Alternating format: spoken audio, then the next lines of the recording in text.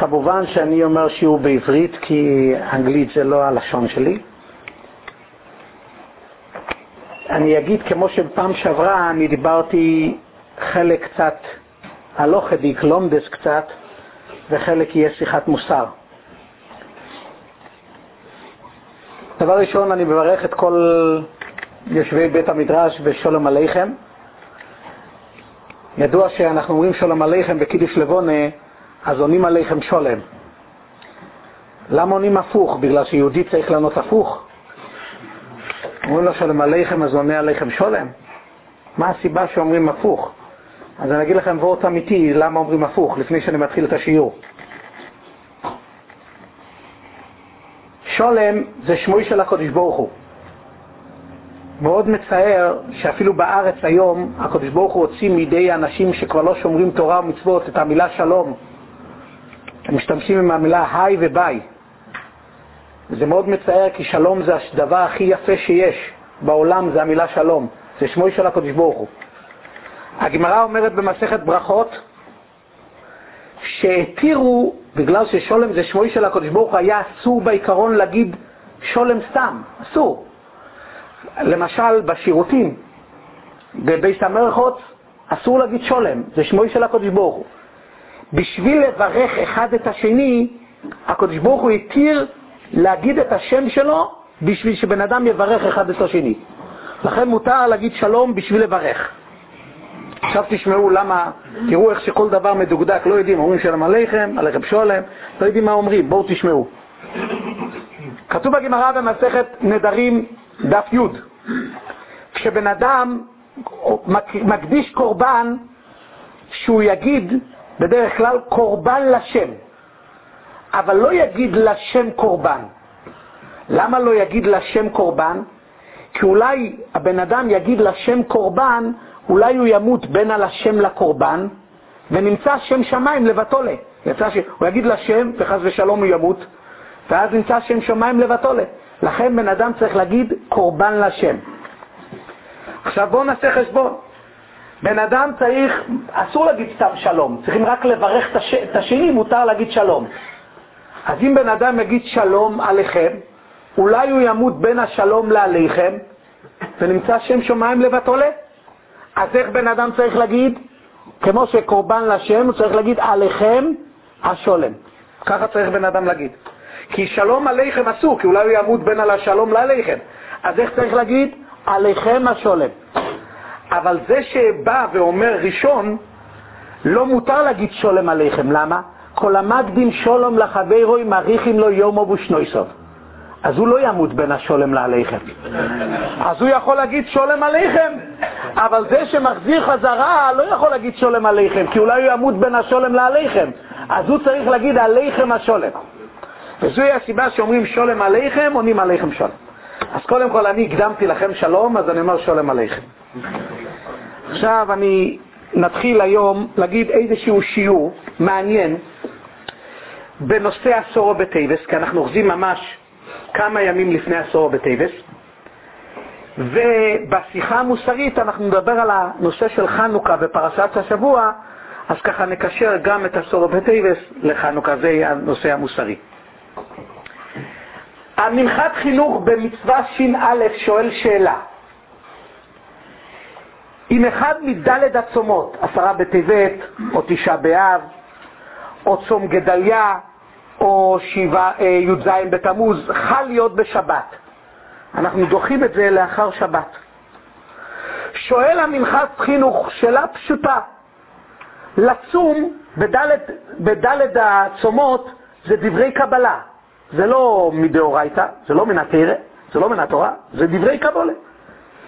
כתוב צום רביעי, צום החמישי, צום השביעי, צום העשירי, זה דברי קבלה. לאכול בשבת זה גם דברי קבלה, וקורוסו לשבס אוינג. אז מה פתאום אנחנו החלטנו שלוקחים את הצום ודוחים אותו ליום ראשון? למה? כי צריכים בשבס לאכול. מי אמר שצריכים בשבס לאכול? זה רק בסך הכל דברי קבלה, וקורוסו לשבס אוינג. אז אולי הצום דוחה את האוכל. מי אמר שהאוכל דוחה את הצום? אנחנו דוחים את הצום ליום אחר, ואוכלים בשבת, מה פתאום? זה מדברי קבולה וזה מדברי קבולה. מה פתאום שיהיה הבדל משניהם? שאלה עצומה ששואל המנחת חינוך. מחדש המנחת חינוך יסוד גדול. באמת שכשבאו חכמים בדברי קבולה, נביאים, ותקנו את הצוימויס, הם לא תקנו תאריך בחודש. עשור בטייבס, הם לא אמרו עשור בטייבס. הם אמרו טייבס, צום הרביעי, צום החמישי, צום השביעי, הכוונה חודש, באותו חודש תצום. ומאחר, אחרי זה תקנה יותר מאוחרת, אמרו, טוב, נעשה את זה בעשורו, נעשה את זה בשבע עשור, אבל הדברי קבולה היה רק שתצום באותו חודש. אז מאחר שלא נקבע תאריך, אז אם עשור בטייבס בדיוק יוצא בשבת, ובשבת יש דברי קבולה שצריכים לאכול, ואת הצום לא חייבים דווקא באותו תאריך, אפשר באותו חודש לצום, אז לכן, אם חל להיות עשור בטייבס בשבת, או שבע עשור בתמוז בשבת, או תשעה באב בשבת, אנחנו דוחים את הצום לאחר מכן, כי לא קרה שום דבר, כי מדברי קבלה אין צורך דווקא, בדברי קבלה להגיד את זה דווקא באותו יום. בעיקרון מספיק באותו חודש. כך אומר המנחת חינוך, וזוהי הסיבה שכשחל להיות בשבת, אנחנו אוכלים בשבת ודוחים את הצום ליום ראשון. עד כאן דברי המנחת חינוך. לי יש 3 שאלות חזקות על דברי המנחת חינוך. שאלה ראשונה, מאוד קשה לי בסברה, אני לא מעיז לשאול בסברה, אבל קשה לי מסברה. הרי מה שאנחנו מתחילים לצום ב10 בטבת, מה הסיבה ש10 בטבת? כי ב10 בטבת שמו כבר מצור סביב ירושלים. דוגמה, כן? אז מה לא מסתבר שהנביאים אמרו את העיקר תצום באותו חודש, לא ביום הזה? מה? הרי המטרה היא זה זכר למה ששמו מצור סביב ירושלים. אז מה העניין לעשות את זה ביום אחר? לי מסתבר מאוד שחז"ל באמת כתבו צום השביעי, אבל הם התכוונו באמת ל10 בטבת. כי הרי המקרה, האסון שקרה זה היה בתאריך. מה? רבונן הולכים להוריד באותו חודש? מאוד קשה, מה אמרו? אותו חודש קבעו ולא אמרו את התאריך. הרי זה קרה בתאריך מסוים. אני אתן לכם דוגמה. 5 דברים קרו ב-17 בתמוז. 5 דברים קרו ב-15. בדיוק ב-17 בתמוז.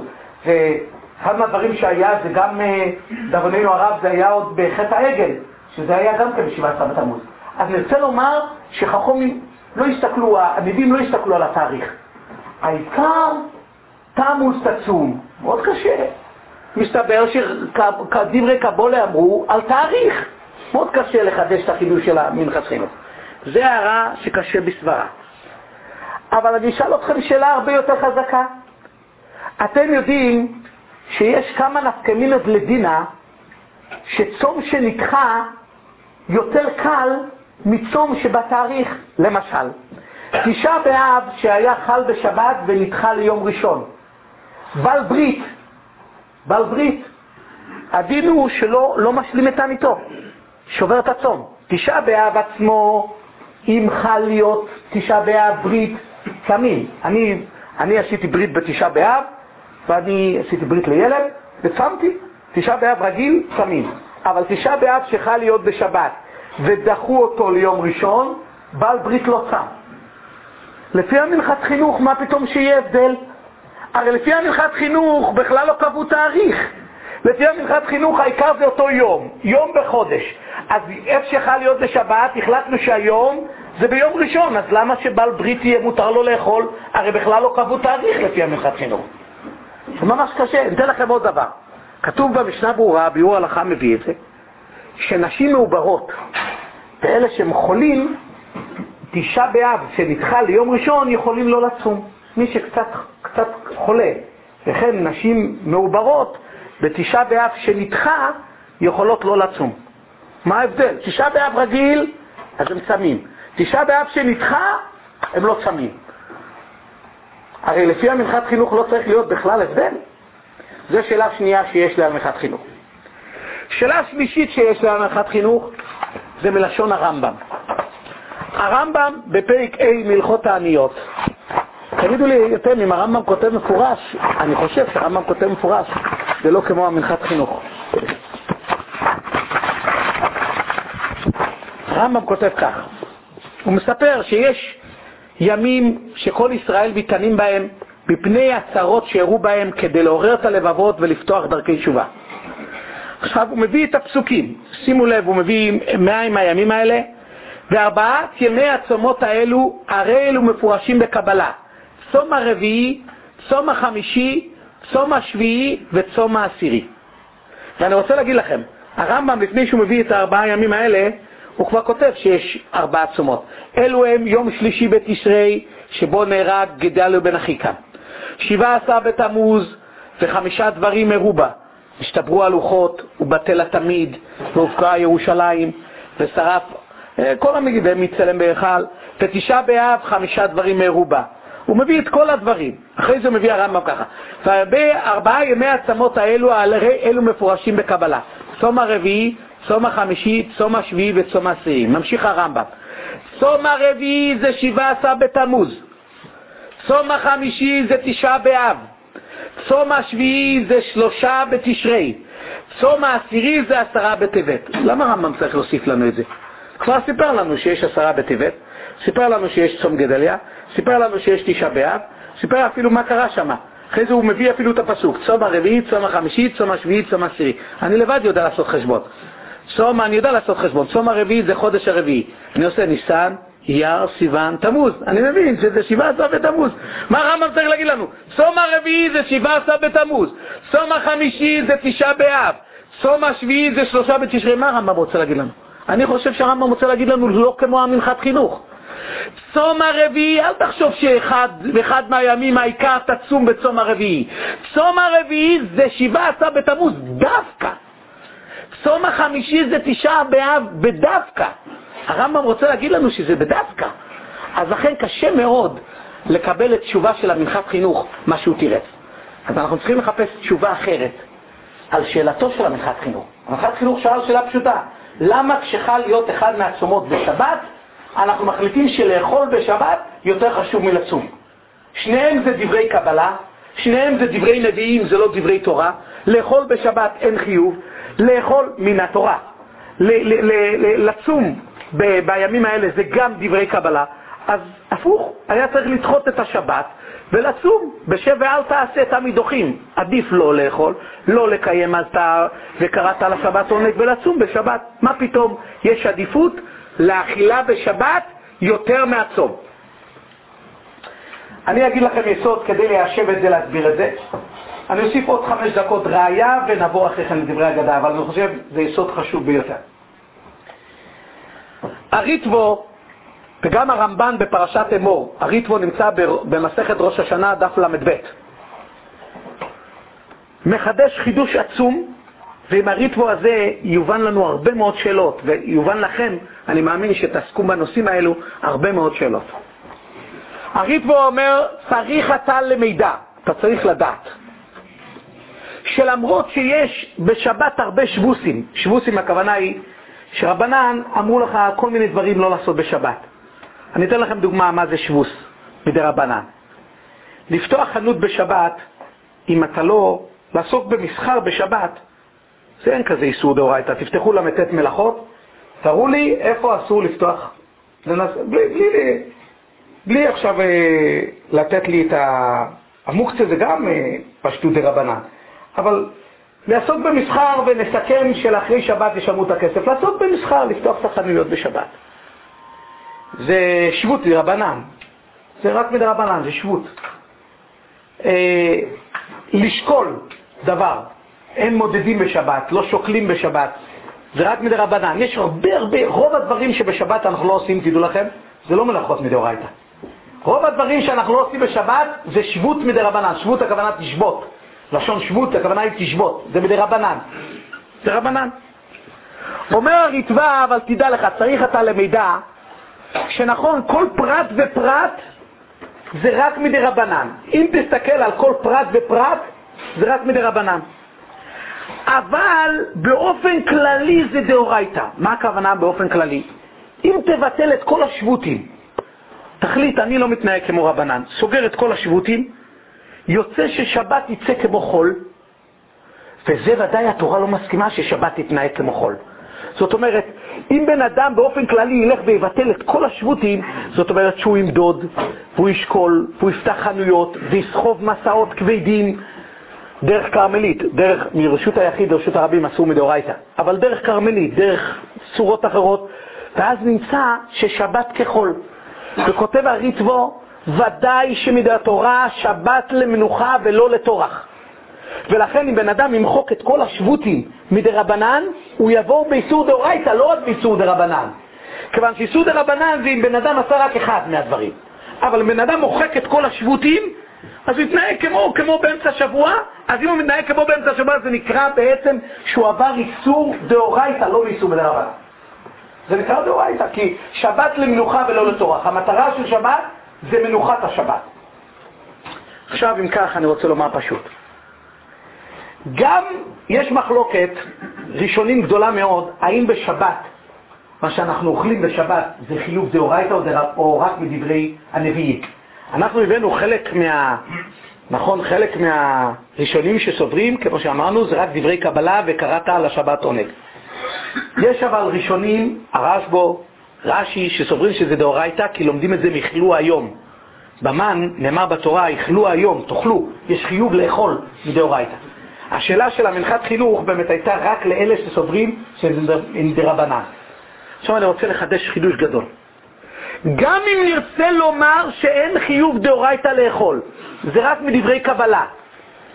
זה הכל אם בן אדם פרטי מחליט שהוא לא רוצה עכשיו לאכול. אבל אם אתה אוסר עליו לאכול, ואתה אומר לו, תשמע, אתה אסור לך לאכול, זה ודאי אתה עובר איסור דאורייתא. כמו שהריטב"א אמר, שבת למנוחה ולא לטורח. כמו שהריטב"א אמר, שאם אתה תעשה את כל השבות מדרבנן, תחלל את כל השבותים של דרבנן, תעבור באיסור דאורייתא. ולמה תעבור באיסור דאורייתא? משום שזה נקרא בעצם שבת למנוחה ולא לטורח, ואתה הולך ועושה לעצמך טורח. נכון שאם בן אדם מחליט שהוא לא רוצה לאכול בשבת, זכותו לא לאכול בשבת, כי זה רק מדרבנן ולא מדאורייתא. מדאורייתא לא יעשו לך שום דבר, אם תחליט שאתה לא רוצה. אבל אם אוסרים עליך, יבואו חז"ל ויגידו, אסור לך לאכול, ואתה היום עושה דבר נגד רצונך ואתה לא אוכל, אז השבת הופך להיות לטורח, ושבת למנוחה ולא לטורח. ואז אתה תעבור איסור דאורייתא. לכן מיושבת שאלת המנחת חינוך, ואני אביא לכם עוד מעט ראיה לזה. לכן מיושבת קושיית המנחת חינוך. המנחת חינוך שאל למה אם יוצא אחד מארבעה צומות האלה בשבת, אנחנו אומרים שדוחים את הצום. למה לדחות את הצום? הרי זה רק לאכול, זה רק מדברי קבלה, נדחה, לא נאכל בשבת ונצום. לפי מה שהסברנו פשוט, אם בן אדם באופן פרטי מחליט לא לאכול, באמת זה לא דאורייתא. אבל אם נאסור על כל עם ישראל לאכול בשבת, פירושו של דבר עוברים באיסור דאורייתא. עוברים באיסור מן התורה, משום ששבת היא מנוחה ולא טורח. ואתה עושה שיש טרחת השבת. אתה עושה ששבת היום היא נהיית קשה לעם ישראל. ושבת היא שבת מנוחה ולא טורח. אני רוצה להביא לכם ראיה בקצרה ברשותכם, ונעבור אחרי כן לדברי הגודל.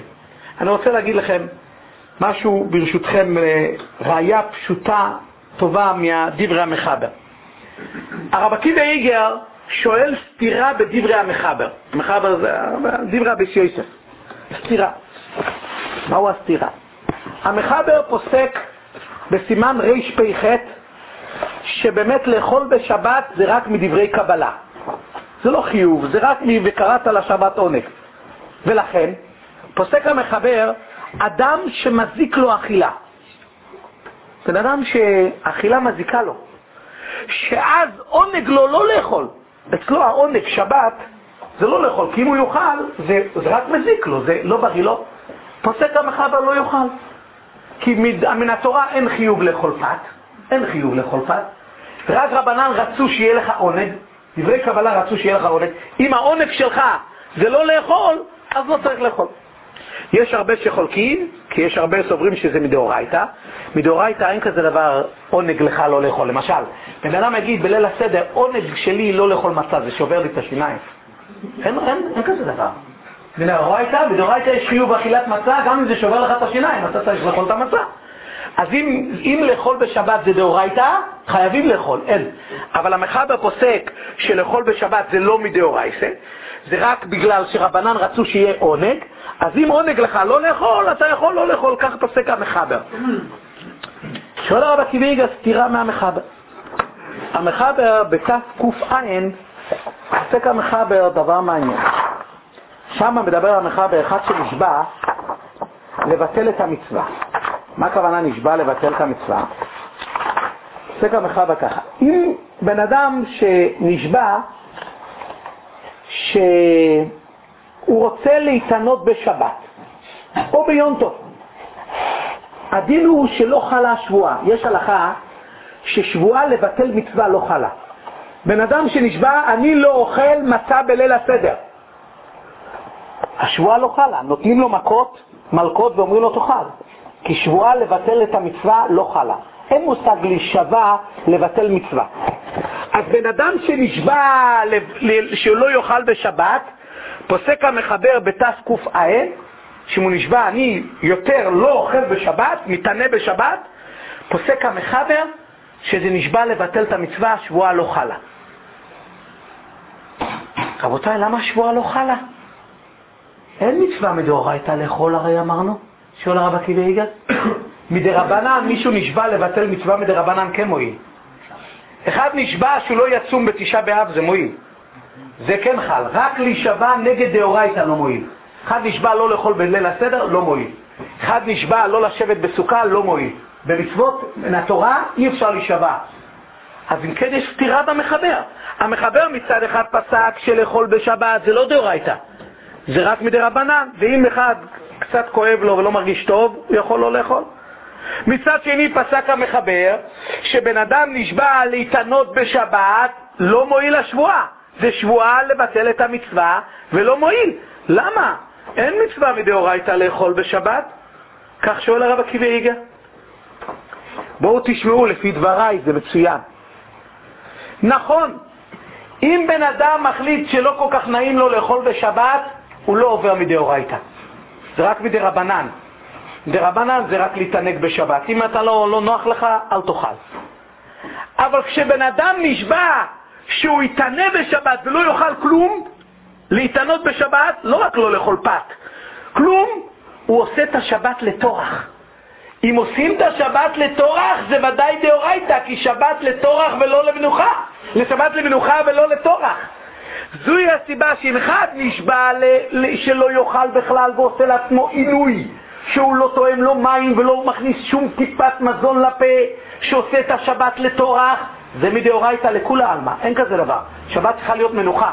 אין כזה דבר לחלל את השבת בצורה כזאת. כל מה שמחבר אמר שאין חיוב מדאורייתא, הכוונה לאכול פת. אם אתה רוצה, לא בא לך לאכול פת כי זה לא נעים לך, לא מרגיש טוב, אתה לא רוצה לאכול, אתה יכול לא לאכול. אבל לאסור עליך אכילה ולגרום לעצמך צער, זה איסור דאורייתא. ולכן אותו דבר, נחזור לשאלת המנחת חינוך. ללכת לאסור על כולנו לא לאכול בשבת, זה אסור לנו לעשות כזה דבר. ולכן נמחה להיות צום באמצע שבת, דוחים את הצום, כי אי אפשר לעשות את שבת לתורח. כל מה שמותר לנו, אם באופן אישי בן אדם לא יכול עכשיו לאכול פת כי הוא לא מרגיש טוב, אז זה עונג לו. כשהוא לא מרגיש טוב לא לאכול, אז לא חייב לאכול. אבל ברור שבן אדם עושה לעצמו עינויים, סייגים בשבת, הוא ודאי עובר באיסור דאורייתא. עד כאן דיברנו, יש להרחיב בזה, קצת בדברי הלכה, בדברי לומדס. עכשיו נעבור קצת לדברי אגדה, וגם על פרשת השבוע ביחד עם חנוכה. כי זה נוגע מאוד אקטואלי למצב היום, אין בארץ ישראל, במצב שנמצאים היום בארץ ישראל, ואין במצב שנמצאים היום באמריקה. זה שני דברים שבאים לתת לנו משהו, באים לומר לנו משהו. ואני חושב שממש הנושא הזה, גם פרשת השבוע וגם חנוכה, יכול ללמד אותנו הרבה מאוד על מה שאני רוצה עכשיו לדבר איתכם. סתם אני מרגיש את זה באופן אישי. היום נמצאים בארץ ישראל למעלה מ1,500,000 אזרחים יהודיים בפחד מתמיד. זה פשוט, בן אדם שנמצא רחוק, הוא אפילו לא מבין למה מדברים. ילדים קטנים מפחד התחילו להרטיב בלילה, סליחה על הביטוי, ממש. ילדים קטנים שומעים אזעקות כל הזמן. גם אם אין סכנות, היה גם פגיעה בנפש, אבל גם בלי הפגיעה בנפש, הטראומה שיש לילה, יום, ל1,500,000 אזרחים שנמצאים בטווח הקסאמים, זה חוויה קשה ביותר. זה מישהו שנמצא רחוק בכלל לא יכול להבין את התחושות שחיים אנשים. אנשים חיים בפחד נוראי, הם לא יודעים, וילדים קטנים בפרט שומעים אזעקות, שומעים שיש נפילות, זה מכניס אותם לחרדות ששנים אחרי כן יצטרכו לתקן את החרדות האלה. זה אחינו כל בית ישראל, זה אחינו, זה עצמנו ובשורנו, מה יש לנו היום בעולם? זה מה שיש לנו, המעט שנשאר לנו, אתם המעט עם כל העמים, אנחנו נעשה מעט, חייבים לפחות להתפלל ולהיות שותפים בלב, להיות שותפים בלב, במייסים עם תושבי ארץ ישראל. צריכים להיות תושבים, להתפלל, זה התפילה. אני רוצה לדבר באמת גם על המצב בארץ ישראל וגם על המצב בארצות הברית, גם המצב לא קל מבחינה כלכלית, הסיפורים שקרו לאחרונה. אז אני נתחיל דווקא עם חנוכה, ואחרי כן נמשיך, נראה איך שזה מתקשר לפרשה. אני פתחתי על הניסים, כל שורה הייתה לי שם שאלה, אני לא הבנתי. על הניסים, על הפורקון, על הצ'ויס ועל הנפלויס ועל המלחומויס, יש גרסאות, אני אומר את כל הגרסאות, על הניסים, על הפורקון ועל הגבורס ועל הצ'ויס ועל המלחומויס, שהושיסו לאבושינו ביום ומאוים בזמן הזה. זה שמודים לקדוש ברוך על הניסים אני מבין, על הצ'ויס, על הגבורס אני מבין. על המלחומויס? אני מעדיף שלא יהיה מלחמה. מה מתכוונים על המלחמות? יבוא מישהו ויגיד, מתכוונים לניצחון שבמלחמה. זה כבר על הניסים. זה כבר על הגבורויס. מה זה גבורות? גבורה במלחמה. מה זה תשועות? תשועה במלחמה. מה זה ניסים? ניסים במלחמה. על מה אתה מזכיר על המלחמות? מה, אתה כל כך שמח במלחמה? שאלה ראשונה בנוסח של על הניסים. שאלה שנייה. בימי מתתיהו בן יוחנן כהן גדול, כשעמדה מלכות יוון הרשעה על עמך ישראל להשכיחם תורתך ולהעבירם בחוקי רצונך. יש לי כאן שאלה עצומה. בימי מתתיהו עשה משהו? לא מזכירים בכלל. תדעו לכם, בימי מתתיהו בן יוחנן כהן גדול, כשעמדה מלכות יוון הרשעה על עמך ישראל להשכיחם תורתך ולהעבירם בחוקי רצונך, ואתו ברחמך רבי מומתו להם באסורוסו.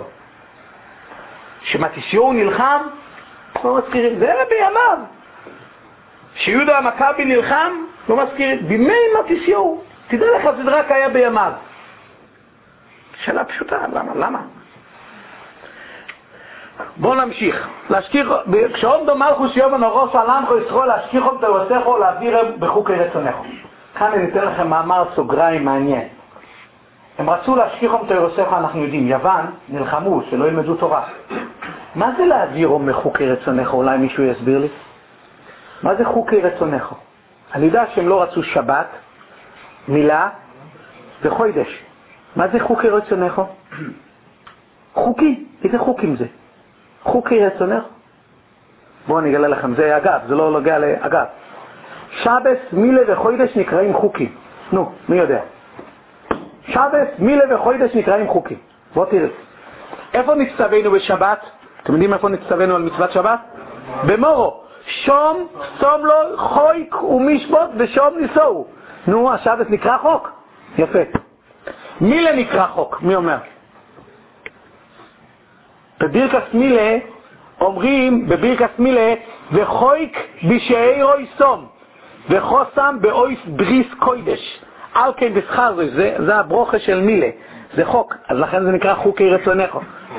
חוידש נקרא חוק, נו?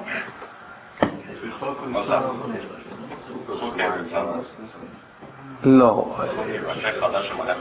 וחוקי ראשי חודשים לא הם קובעותו במוסף של ראש חודש.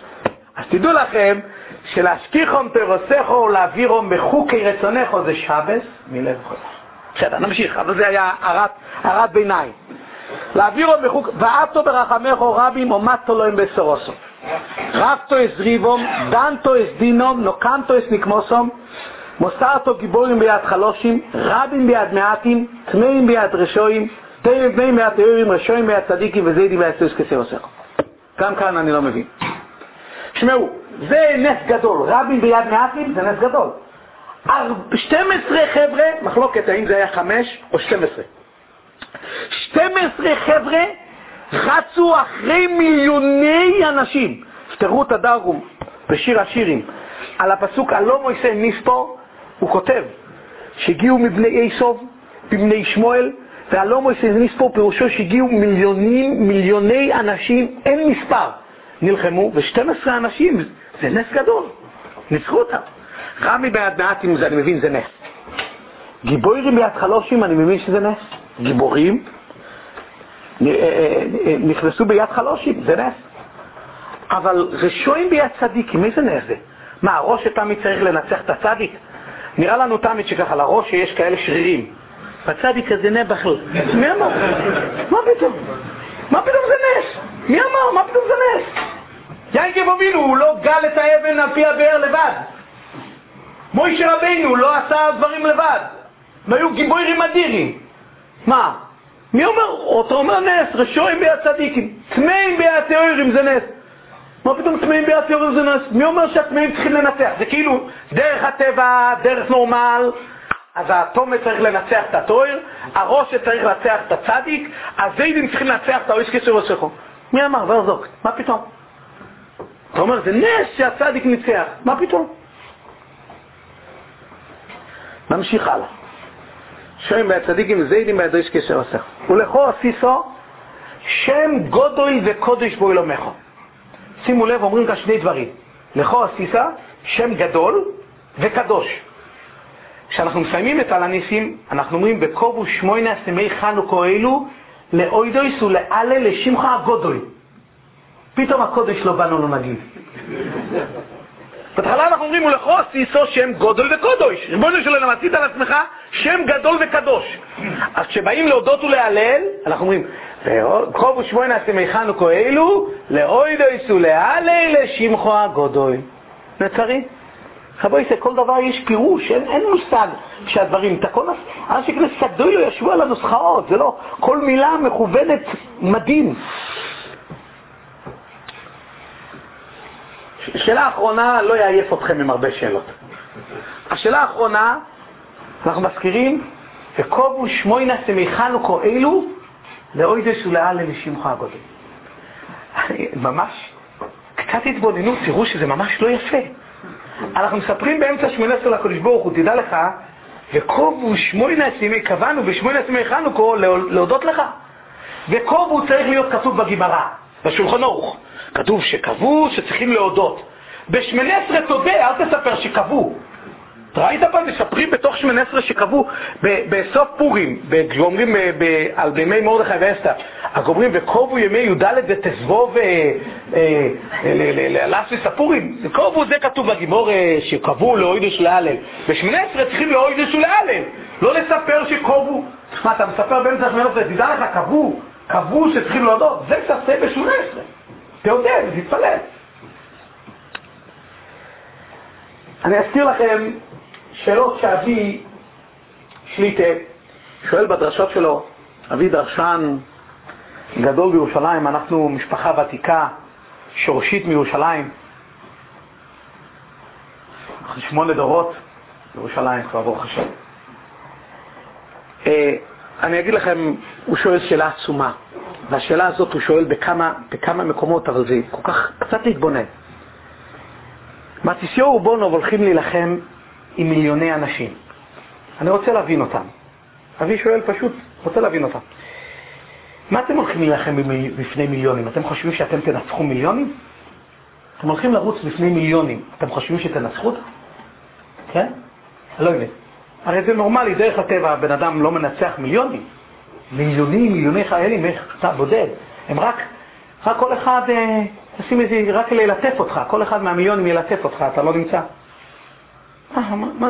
מה הם הולכים להילחם? מה נגיד? הם סמכו על בוירואילו. אתה סומך על בוירואילו, שב בבית כנסת, תגיד תהילים. תגיד תהילים, תתפלל. אני לא מבין. ממה נפשך? אם אתה סומך על הבוירואילו, אז מה אתה יוצא למלחומה? שב בבית כנסת ותתפלל. אתה לא סומך על הבוירואילו, אתה חושב שאתה יכול לעשות, אתה יכול לעשות לפני מיליונים. קרייזי. למיליונים, אחד יחיד יכול לעשות נגד מיליונים?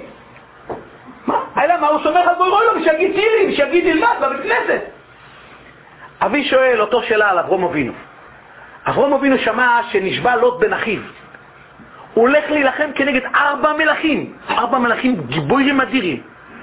ממה נפשך? אתה חושב שאתה תצליח להילחם נגד 4 מלכים? אלא מה, אתה סומך על הבוירואילו, אז תתפלל. אתה סומך על נס שיקרה. אז תשב בבית כנסת, תתפלל. אבי שאל עוד שאלה. תראו את אברהם אבינו. אני אומר לכם שאלות שלא חשבתם עליהן. אני בטוח. אברהם אבינו שומע שלוט בן אחיו נשבע, הוא רץ במלוא הכוח ללכת להציל אותו. כשסורו, פרוי לוקח אותה, הוא לא נלחם. ואם זה לא, אחוי סייעת. אברהם אבינו לא הולך. נגד 4, ובגלל בן אחיו הוא הולך, והסורו אימנו. צריכים לפגוע בה. הוא לא הולך. חביב. תראו לכם דבר מאוד מעניין. פעם ראשונה שמוזכר בתורה אברהם אבי עברי, מוזכר בדיוק במקרה הזה של לוט. בדיוק במקרה הזה של לוט, מוזכר הסיפור של אברהם אבי עברי. מה זה אברהם אבי עברי? כל אוהלו מעבר אחד, ואברהם מעבר השני. מה, זה רק עכשיו קרה שכל אוהלו מעבר אחד ואברהם מעבר השני? זה כבר היה כל השנים, אברהם נלחם נגד כל העולם. מה עכשיו מוזכר אברהם אבי עברי?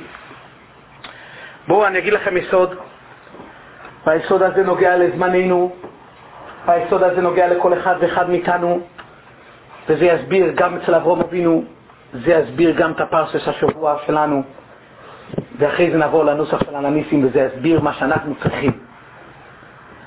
דעו לכם, בכל הצרכים הגשמיים של האדם, בכל הצרכים הגשמיים של האדם, שטויות כמעט לעשות השתדלס. בכל הצרכים הגשמיים של האדם, אם בן אדם הוא בעל ביטחון אמיתי וחזק, יכול לסמוך על בוירואילו, יכול להישאר בבית מדרש ולהתפלל ולסמוך על בוירואילו, כי הבוירואילו עושה הכל בכל מכל כל. בכל הדברים הגשמיים של האדם. כשלאברהם אבינו מגיע צרה כזאת של פרעה לוקח את צורו, הוא בכלל לא מתאמץ, זה נושא שבוירואילו עשה, הוא התפלל, והקדוש ברוך הוא באמת, והענג הנגויים גדולים, הוא באמת הקדוש ברוך הוא טיפל בזה לבד, הוא לא היה צריך לעשות שום דבר. בכל הצרכים הגשמיים בן אדם לא צריך לעשות שום דבר. תשמעו מה שאני אומר לכם, יש פסוק של החפץ חיים, אומר משל, שכל אחד מאיתנו היו יושבים כאן, צריך לדעת את המשל הזה. יש פסוק במשלי, בקהלת, לא טוב לו לאדם שיאכל וישתה בעבור עמלו, גם זו מתת אלוקים. לא טוב לו לאדם שיאכל וישתה בעבור עמלו, זה לא טוב לו. גם זו מתת אלוקים, זה נקרא שזה כן טוב לו, זה מתנת אלוקים. מה כתוב כאן בפסוק? אומר החפץ חיים משל עצום, תשמעו את המשל ואנחנו נצחק על עצמנו, תדעו לכם, זה נצחק על עצמנו. מה החפץ חיים? פעם היה איזה יהודי כפרי שהחליט שהוא יצא לעיר לבקש קצת כסף, המצב שלו היה קשה. בעיר הזאת היו 2 אנשים עשירים. בן אדם אחד עשיר מכניסוי רך, הוא גדול מאוד. בן אדם אחד עשיר קמצן. התמזל לעני הזה, אתם יודעים איפה התמזל לו לדפוק? אצל איזה בית? אצל העשיר הקמצן. בוס הרני, אז אילניוס יגימה אומרת, לעני הולך לו המזל של עני. דפק בבית של הקמצן. הוא אומר לעשיר הקמצן, תעשי לי טובה, אני לא מבקש כסף, לא, פרוסת לחם עם כוס מים. תביא לי פרוסת לחם עם כוס מים. אומר לעשיר הקמצן, פרוסת לחם אני אביא לך. אתה תקבל סעודה כשלמה בשעתו. אתן לך בשר, מנה ראשונה, מנה שנייה, הכל. אבל אתה יודע לעבוד? אומר לו, כן, אני יודע לעבוד. בוא. יוצא איתו לגינה בחוץ, אמר לו, אתה רואה, כאן צריכים לנקות את הגינה, כאן צריכים לנקש את הדברים שגדלו לא טוב. מראה לו כל דבר כאן להשקות את הפרחים, תעבוד, אתה תגמור לעבוד, אני אביא לך כזאת ארוחה, בחיים שלך לא אכלת כזאת ארוחה. הבן אדם עובד כמה שעות, מנקש, קוצר, זורע, משקה, גמר אחרי כמה שעות כבר אין לו, ככה, הוא דופק אצלו כבר, בקושי מדבר, הוא אומר לו, בוא תראה, עבדתי, הוא אומר, בוא נראה את העבודה. הוא אומר, למטה, עבודה נפלאה, תסתכל כאן, משהו, עבדת משהו, בוא עכשיו אני אתן לך ארוחה. הוא מצביע לו לכיוון העשיר, מכניס אורח, אומר לו, כנס לשם, אתה תקבל ארוחה. טוב, העני הזה מחליט שהוא נכנס ממול, הוא לא יודע כלום, הוא נכנס, שולם עליכם, ברוכים הבואים, כנסו, תנו ידיים, מרק חם, בשר על האש, הוא יושב ואוכל, הוא אומר לחבר שלו, איזה נס שהיה לי כוח לעבוד, אם אני לא עבדתי, לא היה לי כוח, איך הייתי מקבל את זה? הוא מסתכל עליו, מה? לעבוד? אני כאן כבר נמצא שבועיים, כאן זה הכנוס הסורכים. שיעבד עליי. כל העובדים עבדו עליכם, זה הכנוס הסורכים, הבורא לא נותן. מי שעושה משהו, אנחנו כמו שעובדים אצל העשיר הזה ומקבלים מהעשיר השני. זה בדיוק ככה אומר החפץ חיים. לא יטויב לו לאודום שיויכל וישתה בעבור עמולו. האדם חושב שהוא אוכל ושותה כי הוא עמל. גם זו מטה סלויקים, גם אם לא היית עובד, זה מתנה מבוי ראוי לו. כמובן שאנחנו עושים השתדלס, אבל הברכה מגיעה גם בלי השתדלס. אתם רוצים שאני אספר לכם? אני מכיר אנשים שלא יודעים לקרוא ולכתוב והם עושים כל קנייה מיליונים. ואני מכיר אנשים מוכשרים, גאונים, שאיפשהו הולך, הקיר מגיע מולו. איפשהו הולך, הוא לא מצליח. איך אמר לי יהודי אחד, מוכשר מאוד, הוא אומר, איפה שאני מתיישב, אני מתיישב על מסטיק. נדבק. צריך לתת לי ביטוי למצב הקשה שלו, הוא אומר, איפה שאני מתיישב, אני מתיישב על מסטיק. מה, אנחנו לא יודעים את זה? אז אבוי סי אברהם אבינו, לא צריך ללכת להילחם בדרך כלל, בכלל לא צריך להילחם, כי הכל עושה בוי ראוילום, הוא סומוך ובטוח בבוי ראוילום. הייתי מספר לכם עוד כמה סיפורים, אבל הזמן לא בידינו. להראות לכם עד כמה שזה מגוחך. אני אספר סיפור קצר. הפעם יהודי, סיפור אמיתי, לקחו את זה כמשל, אבל הסיפור הזה הוא סיפור אמיתי. הפעם יהודי, שלא הלך לו. יש גיוון, לא הלך לו, בפרנוס, לא הלך לו. אשתו בא יום אחד הביתה, היא אומרת לו, יש לי הצעת עבודה בשבילך, משהו. שמעתי שהגבאי בבית כנסת נפטר. גבאי, אתה ודאי יכול להיות, מה צריך להיות גבאי? מה טוב, בסדר. טוב, הוא ניגש, דופק בלילה אצל הנשיא, אומר לנשיא, הגבאי נפטר, אני רוצה להיות גבאי. אני מחפש גבאי, לא רוצים להיות, אנשים לא רוצים להיות גבאי. אני מחפש גבאי. טוב יופי, תגיד לי, אתה יודע לכתוב ולקרוא? אבל לא יודע לכתוב. נו, אז מה אתה רוצה להיות גבאי?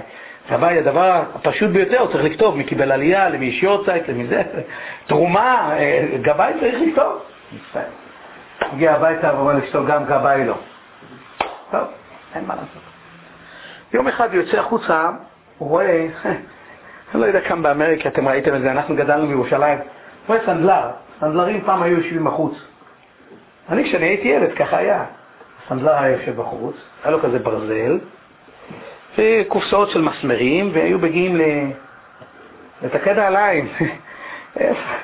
אנחנו היינו הולכים בגדים, כשאני הייתי ילד, אז היה לטס, אתם יודעים מה זה לטס? כאן, כי החולצה הייתה נקראת, היו שמים כאן לחתכת בעד. וכאן החולצה הייתה, אז היו מצפרים כאן. והיה גם ברגליים בדרך כלל, כי הילדים מסתובבים, אז היה חורים ברגליים. אז היו צופרים על הרגליים, ככה היינו הולכים בתור ילדים. זה היה הילדות שלה, זמני הילדות. נחזור לענייננו, אז הוא רואה סנדלר, הוא מסתכל על הסנדלר, הוא רואה שהוא דופק מסמרים, הוא מסתכל כמה פעמים, נראה לו שגם הוא יכול להיות סנדלר. טוב, לקח כמה פרוטות תלווה, קנה כזה ברזל שקנה מסמרים, והתחיל להיות סנדלר. טוב, אנשים, הוא לקח זול יותר, אנשים באו אליו. כמובן שבהתחלה זה המסמרים הלכו עקום, אבל לאט לאט התחיל להצליח. לאט לאט הוא התחיל להבין את צורת הנעל, והיה עושה קצת משנה שיהיה נוח לאנשים ללכת. אנשים ראו שנהיה להם יותר נוח, אז אנשים התחילו להגיע. לאט לאט הוא למד עוד שיטות איך לעשות שיהיה טוב לכף הרגל, עד שהוא החליט, לאט לאט הגיעו כזה כל כך הרבה אנשים, כל העיירה הגיעה אליו, שהוא התחיל לפתוח מפעל לנעליים. התחיל לפעול למפעל לנעליים, כשהוא נהיה כבר עשיר גדול מאוד, היה צריך להזמין ממדינת הים, מחוץ לארץ, היה צריך להזמין ספינה גדולה עם הרבה סחורה של אורות. מגיע הסחורה, אומר לו הספן, המשלוח, תחתום שאתה קיבלת את הסחורה. הוא לא ידע לכתוב. שם את האצבע שלו בג'יו. אתם יודעים, עם האצבע לחתום. אומר לו, excuse me, כזה מיליונר גדול, לא ידע לכתוב? הוא צוחק, הוא אומר לו, אם הייתי ידע לכתוב, הייתי עכשיו גבל, לא מיליונר.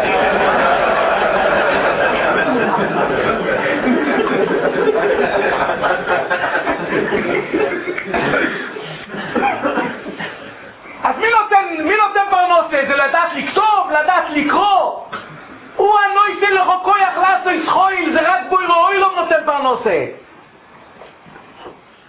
הוא זון ומפרנס, הוא מחלקל הכוי.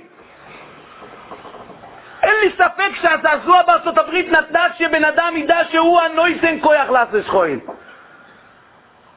תראו את יוסף הצדיק, בפרשת השבוע.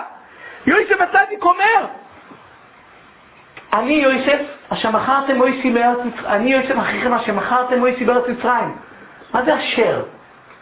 אומר השפת שמש, כמו שכתוב אצל מוישה רבינו, אשר שיברתו, ישר כוח ששיברתו, יוסף הצדיק אומר, ישר כוח שמכרתם אותי מצרים. כי למי לא שולחני עליכם. הכל עושה בו רואי לו. יוסף הצדיק אומר, אני יוסף אחיכם אשר מכרתם, אומר האור החיים, אני יוסף האח שלכם שאוהב אתכם, גם בזמן שמכרתם אותי. גם באותו זמן שאתם מכרתם אותי, אהבתי אתכם, כימדתי, האמנתי באמון השלימי שהכל מהבוירס. בן אדם, תדעו לכם, לא צריך לחיות באמון השלימי, כמובן שבן אדם צריך ללכת לעבוד, אבל להאמין שלא העבודה עושה את זה. העבודה עובדים בשביל האווירס. הפרנסה נותן הזון ומפרנס לכויל, זה הוא היטיב ומייטיב ויטיב לנו. רק מה, שמעו טוב, מתי אברהם אבינו הולך להילחם? מתי היבונים הולכים, המכבים, מתישהו בונו הולכים להילחם, אני אגיד לכם מתי. איפה שמתחיל להיות מלחמה על רוחניאס, איפה שמתחילים לעקור, יש לי ראיה, אני שואל אתכם. בואו, שאלה פשוטה. היה גזירה עוד מהפורים, היה גזירה להשמיד, להרוג, לאבד את כל היהודים. למה מרדכי הצדיק לא יצא עם מלחמה? כמו שהיבונים יצאו במלחמה, נגד מיליונים. התשובה היא מה פתאום מרדכי הצדיק ידע בשביל להרוג את הגוף? יש פתרון אחד, דברים גשמיים, 3 יומים, צוין ובחי ומספד צד ואיפה יוצא לרבי. הדרך הוא רק להתפלל. בשביל גשמיאס, הדרך זה רק להתפלל. אבל איפה שבאים להילחם על עיקרי הדס, איפה שבאים להילחם על השקפה, איפה שבאים להילחם על אמונה, על תרי"ג מצוות, על תירא, על שבת, על מילה ועל חוידש, צריך בן אדם אפילו שהוא כלום, הוא מסי מעט, צריך לצאת החוצה ולצעוק מלהשם אליי. צריך בן אדם לצאת אפילו נגד מיליונים, למסור את נפשו. כן, לא לשבת בבית כנסת, לא, עד הזמן זה לא לשבת בבית כנסת. אתם יודעים למה אברהם אבינו הלך להילחם נגד לויט? כתוב בחז"ל. נמרוד, אמרופל זה נמרוד. נמרוד, לויט היה דומה לאברהם. נמרוד התחיל לפרסם, מה אתם אומרים אברהם צועק כל הזמן שהוא זה שמנצח? אני שולט עליו היום, הנה תפסתי את אברהם. כי לויט היה דומה לאברהם. כתוב בגיבור שלויט היה דומה לאברהם אבינו. אז הוא פרסם לכולם שהוא תפס את אברהם. אברהם כל הזמן נלחם שהשם הוא אלוקים, פתאום נמרוד מראה, הנה אני שולט עליו.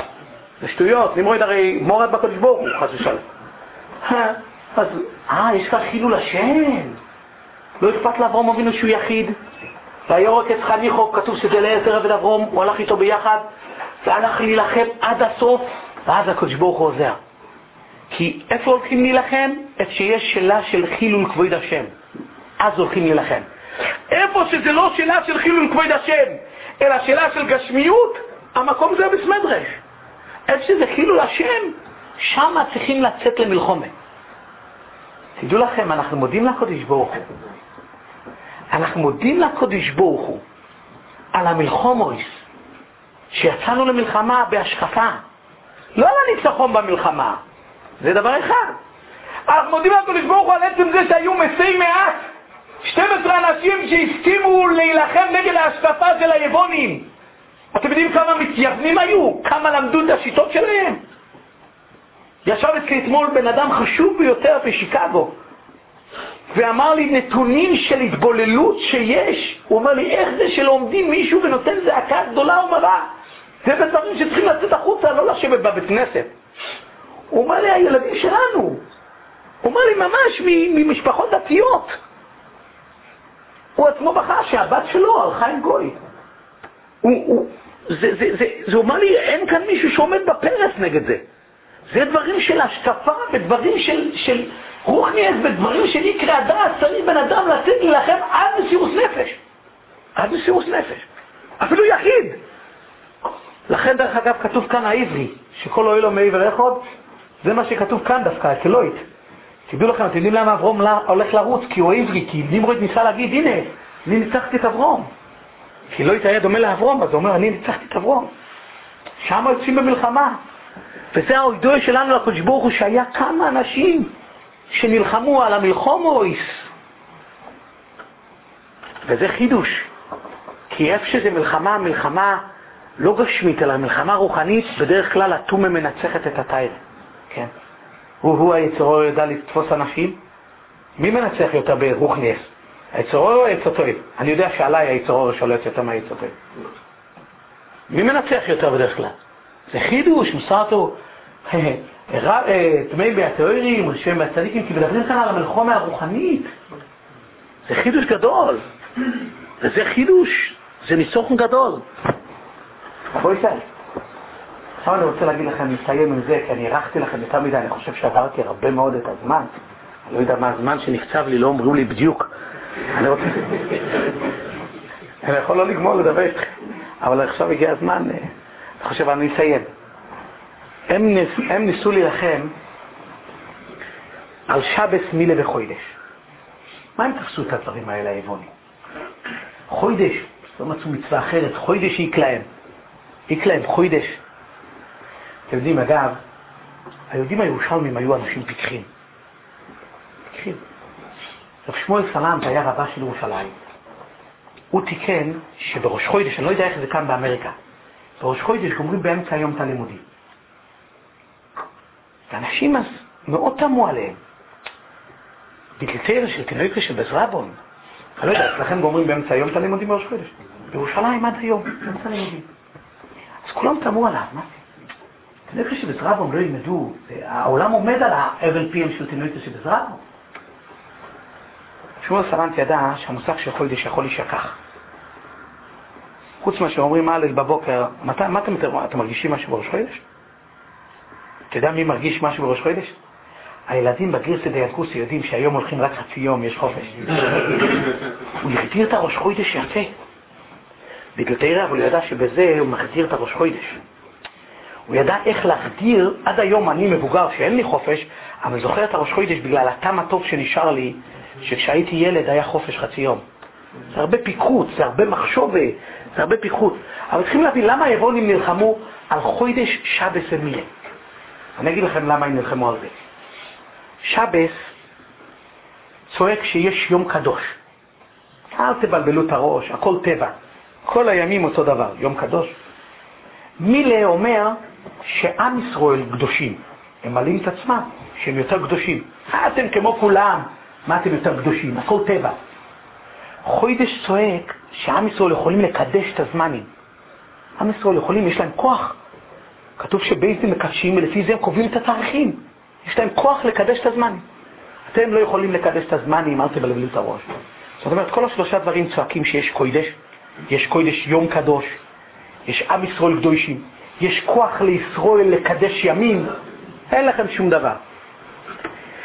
חלק מהניצחון שלנו על היוונים, מה אתם אמרתם? שאנחנו לא יכולים לקדש זמנים? כל כל חנוכה, מי תיקן חנוכה? מי תיקן 2000 שנה חנוכה? מי? חכמים, לא תראה. חכמים. אז יכולים לקדש זמנים או לא יכולים לקדש זמנים? עד היום אפילו בוושינגטון ואפילו אצל בוש מדליק נרות חנוכה. אז יכולים לקדש זמנים או לא יכולים לקדש זמנים? אז זה חלק מהניצחון. מה שמזכירים בקובו 18 חנוכה להודות, להראות לנו חלק מן הניצחון. כמו רבים ביד מעטים, טמאים ביד טהורים. הם רצו שאנחנו לא נוכל לקדש זמנים. וקובו! אנחנו כן יכולים לקדש זמנים. זה חלק מהידוע על הנצחינס, זה חלק מהניצחון שלנו, שכן אפשר לקדש זמנים. שהקדוש ברוך הוא באמת יעזור לנו. שנזכה לקחת את הימים האלה, בפרט המסר כמו שאמרת לכם, על דבורים גשמיים, על דברים כלכליים. כמובן שבן אדם הוא ברכתי כל אשר תעשה. בן אדם צריך לעשות, ואז מגיע אליו הברכה. מגיע אליו הברכה. שאני חי, אני בן אדם שחי פשוט מאוד. אין לי פשוט יותר מפשוט מאוד. אני רואה ניסים, אני אוחז מוסד שקטני, שגדוי לכולל, אני אוחז מוסד שהעלות שלו החודשית שאני צריך להשיג זה כמעט $90,000 לחודש.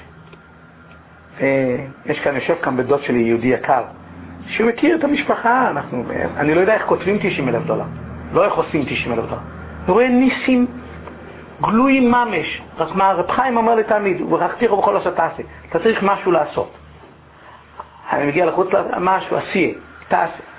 תנס אני רואה, פעם אחת היו צריכים, אני מספר לכם סתם דבר קטן, אני יכול לספר לכם, מכאן עד, ספרת להם סיפור אתמול, סיפור אישי קטן שהיה אצלי בבית, אבל סתם, בן אדם יכול לראות את זה בבית, איך שעשייתי לשמי, לפעמים ככה, שהקדוש ברוך הוא בחוש עושה. אני לפני שהיה לי ישיבה להיום, שיש לי ברוך השם ישיבות, אני בר תוקע בראש השונה. לפני שהיה לי את הישיבות, אז תקעתי בבית כנסת גדול בשכונה בירושלים, בבר אילן, נקרא אור הצופן, בית כנסת גדול תקעתי שם. ואני נוהג לא לקחת שום כסף על שום דבר מצווה, כולל בישיבה, אני לא לוקח כסף מהישיבה. אני לא חי על חשבון הישיבה, לא לוקח כסף מהישיבה. לא לוקח מדבר מצווה כסף. בסדר, תקעתי בראש השונה, זהו. אני מדבר איתכם לפני שאני, ערב שבת חנוכה, אני גר בקומה ראשונה. אני לא יודע להסביר לכם זה, אולי אתם... התפוצץ לי שבת, שעה לפני שבת, צינור שכל הביוב, ביוב זה מים המלוכלכים של השירותים, שכל הקומות עלה אצלי בבית ערב שבת. ערב שבת, שעה לפני שבת. לא יודע מה לעשות, שעה לפני שבת, מה אני עושה? אני מתקשר לאינסטלטור, שם כולם יהודים, ערב שבת, אף אחד לא רוצה. רואים טלפון? לא. עד שאחד אמר לי, אני מוכן, אבל אני רוצה הרבה כסף. נקרא לזה לפי התאריך של היום, זה אז היה 650 שקל. לפי היום זה בערך $600 על ביקור של תיקון קטן, שבדרך כלל עולה... אבל יש לי ברירה. הוא אומר לי, ערב שבת, אני לא, ערב שבת אני... אמרתי, אוקיי, תבוא. הוא מגיע לתקן לי, תוך כדי שהוא מתקן לי, אני שואל את אשתי, תגידי לי, יש כסף בבית? היא אומרת לי, אין. אמרת לה, צ'קים? אין. הגעתי מלאדם ערב שבת, מה נגיד לו עכשיו, חכה, מוצא שבת? לא משהו, לא יודע מה לעשות. אמרתי, אני לא יודע, שלחתי את הבת שלי, לך תצפתי בשכנים, אולי ללוות עד מוצא שבת, לא שלא היה לי בבנק, לא היה לי בבית, לא נעים. טוב, קיצר, השכנים אין להם כזה סכום כסף בבית, סתם, ערב שבת. טוב, אני אמרתי, נגיד קפיטלטילים, מה אני... לא עובר 5 דקות אחרי שאני גומר, והוא עובד עוד, הוא לא יודע מכלום. זה האינסטלטור, עובד, לא יודע. אחרי 5 דקות, דופק אצלי בבית ילד. מביא לי מעטפה. אבא שלי שלח. אני פותח את המעטפה, מצורף כאן 650 שקל עבור התקיעת בראש השונה. ערב שבת חנוכה. עבור התקיעת בראש השונה. ואף פעם אני לא לוקח כסף עבור תקיעת. הקדוש ברוך הוא זון ומפרנס, כל אחד יכול לראות בבית שלו את הסייעתא דשמיא, את הדברים שלו. הקדוש ברוך הוא זון, אנחנו צריכים לעשות, אבל צריכים להאמין באמון שלמה. אני חושב שלכן קרה הזעזוע הזה, שנדע שבדבורים שברוכניס נצא למאבק. כל אחד חושב היום על עצמו, יש דבורים שברוכניס צריך לבור, לתת לשני. דבורים שברוכניס הבן אדם צריך לבור. תדעו לכם שכמה שאתם יודעים שבצו באמריקה המצב קשה, כלכלית, בארץ המצב מאוד קשה. אני נכנסתי לבית של יהודי שבוע שעבר, ואצלו בבית היה כל המקרר ריק חוץ משתי ביצים. אברך עם 8 ילדים בבית. המצב מאוד קשה. נסגרו כוללים, נסגרו, ממש המון כוללים נסגרו. המצב האקונומי ממש, בתים חיים שם ממש במסירות נפש. וצריך לעזור, בדבורים שברוכניס, בן אדם צריך כמה חצוי ויכול. הוא הזכיר לי, בוס. הזכיר לי שפעם שעברה אני הייתי כאן בשיחה, אני אמרתי משל יפה. משל יפה. בן אדם נסע כמונו, באקונומי. יושב באקונומי, עלה למטוס, התחיל לראות שהוא מתחיל לאכול, השני דוחף אותו. מישהו צריך לקום, צריך לשירותים, אז כולם צריכים לקום לצאת החוצה. הדיילות דוחפים אותו, אי אפשר לשבת באקונומי. הוא מחליט, הוא הולך לביזנס. ביזנס לה. הוא מתקרב לביזנס, עוצרים אותו. אין כניסה, יש וילון. לא? אני רוצה לשבת, אני לא יכול לשבת כאן. לא יכול. הוא אמר, לא, אי אפשר. הוא אמר, אני אשלם כסף, כמה עולה? אני אשלם. אמרת לה הדיילת, לא. הוא אמר, לשלם כפול. פי 3. אני משלם פי 3 מזומן. לשלם, היית צריך לשלם למטה. כאן כבר אי אפשר לשלם.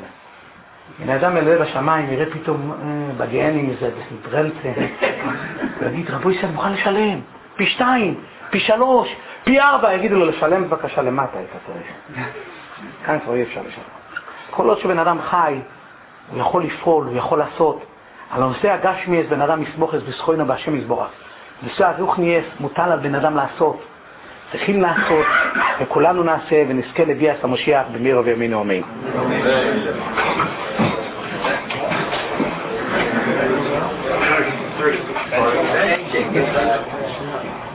אני רוצה להגיד בתהילים.